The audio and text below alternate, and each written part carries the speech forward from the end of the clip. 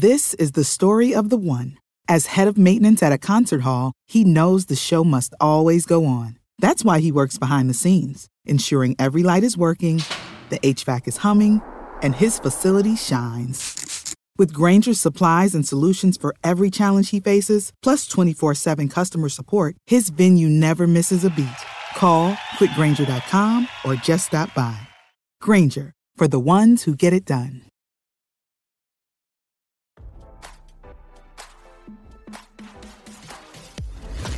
Why scroll your feed when you can get the latest celeb news with your eyes closed?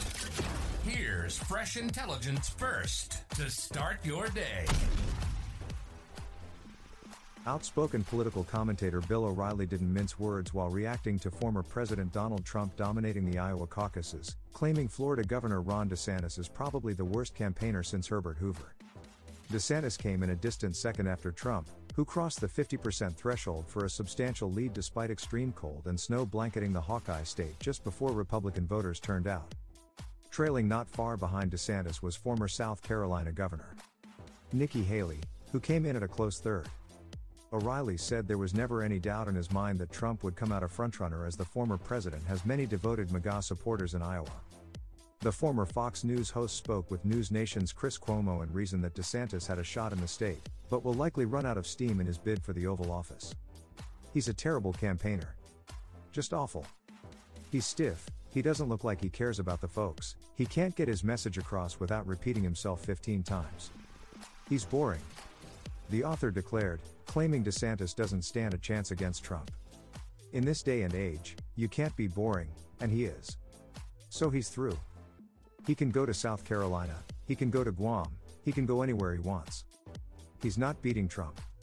O'Reilly predicted that Haley will be around, praising her as a good campaigner with a good message, noting that she probably is aware of the challenges ahead. His commentary came amid word that ABC News scrubbed a planned debate in New Hampshire leading up to the primary on January 23 after Haley said Tuesday that she would only take the stage if Trump or President Biden were there. The second debate to be hosted by CNN appears to still be on schedule. DeSantis sounded off via a post on X, formerly known as Twitter, and claimed that Haley is afraid to debate because she doesn't want to answer the tough questions before alleging the reality is that she is not running for the nomination, she's running to be Trump's VP. I won't snub New Hampshire voters like both Nikki Haley and Donald Trump, and plan to honor my commitments, DeSantis vowed. I look forward to debating two empty podiums in the Granite State this week. Now, don't you feel smarter? For more fresh intelligence, visit radaronline.com and hit subscribe.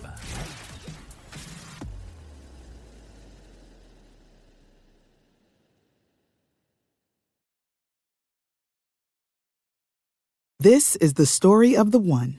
As head of maintenance at a concert hall, he knows the show must always go on. That's why he works behind the scenes, ensuring every light is working, the HVAC is humming, and his facility shines. With Grainger's supplies and solutions for every challenge he faces, plus 24/7 customer support, his venue never misses a beat. Call quickgrainger.com or just stop by. Grainger, for the ones who get it done.